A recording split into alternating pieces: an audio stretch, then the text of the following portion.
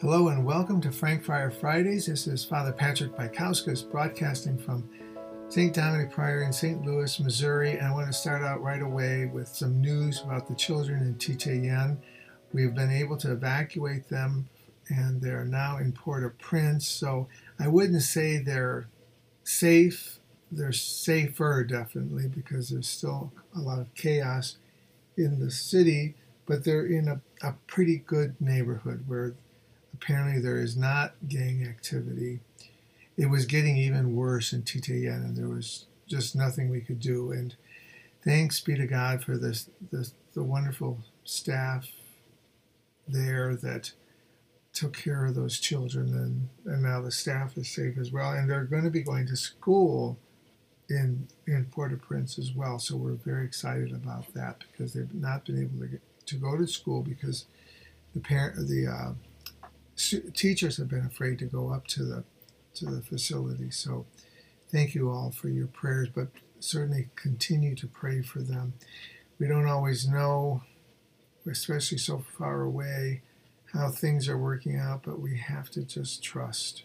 And that's what this prayer, and a lot of my reflection is today as well. If we trust in God, God will lead us where we need to be led.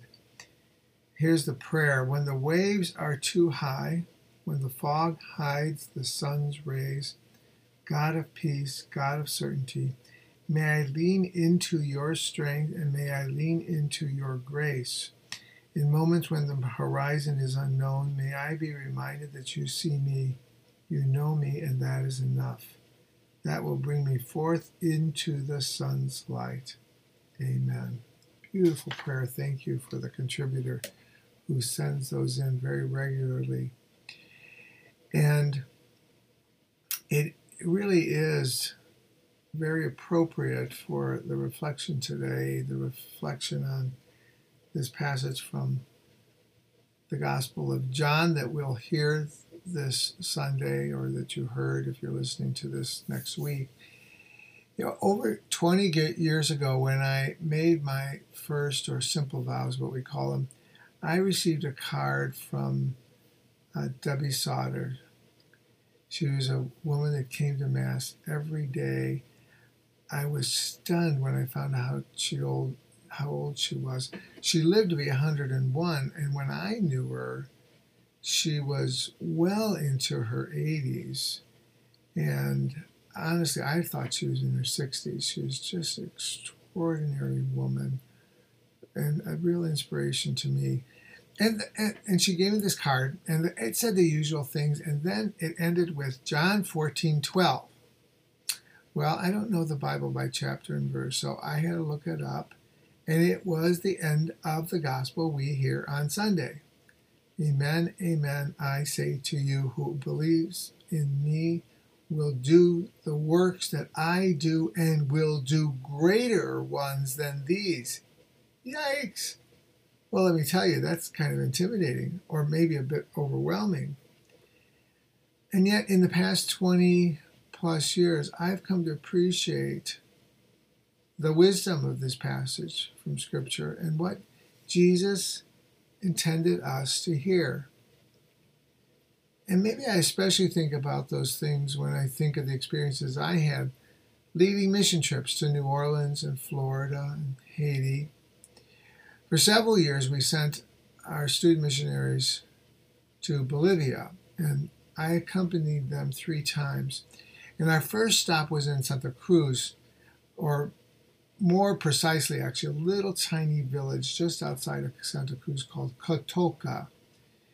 And we would work in an orphanage that was run and founded by this small religious order of women. The place is called Santa Maria de los Andes. And let me share with you what we encountered. There are just over 100 children there, and the youngest are babies, tiny little things. They're often left at the door of the orphanage in baskets. It's like right out of a movie.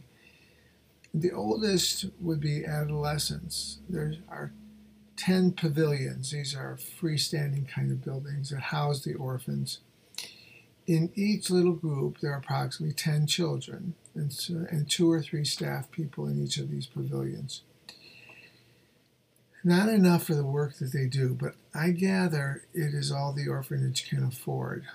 So they are extraordinarily grateful when they get that rare, very rare really because of the remoteness of the orphanage, when they get groups like us that can come and help them, even if it's for a few days, and give them a bit of respite.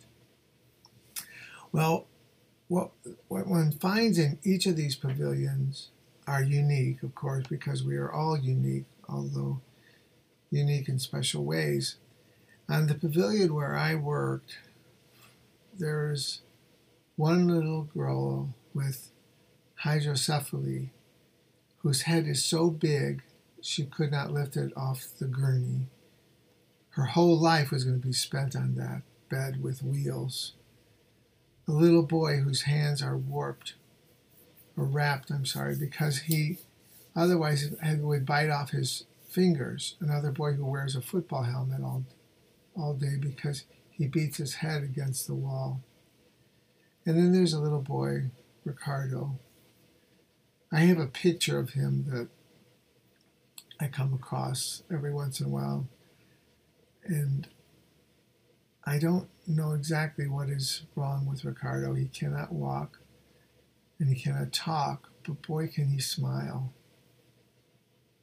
On this one pavilion, you might find 10 children with 15 things going on with them. We bathe them, we feed them, we take them on walks. It may not seem like much, but gosh, it's overwhelming. And we're just there for a few days. So the first year I was there, I asked a sister that runs Santa Maria de los Andes, "Sister, my goodness, we're just here for a few days. How do you do it every day?" She laughed. She wasn't a cynical laugh. It was just this kind of laugh born out of her own joy and awareness of what was going on there. And she said to me, of course in Spanish, "Father, with the love of God, anything is possible. With the love of God, anything is possible." You know, I think about what that sister said when I think about other trips our students have taken and the work they've done. I think about what that sister said when I think about moms who do amazing things every day, maybe things they never thought they could do. And dads too, I know, do amazing things, but I don't know, it seems like moms get the heavy load. And I think about what that sister said when I think about our church and others, the things that we are called to do as followers of Jesus Christ, and the amazing things that we have done, and the amazing things that we are called to do, and we can do it. Let me remind us again what we hear in the scripture reading. This is Jesus speaking. "The words that I speak to you, I do not speak on my own. The Father who dwells in me is doing his works. Believe me that I am in the Father, and the Father is in me, or else believe because of the work themselves. Amen, amen, I say to you, whoever believes in me will do the works that I do, and will do greater ones than these." Well, think about the great things that you're going to be called to do today, and ask for strength from our Lord to help you get it done. God bless you. Have a wonderful week.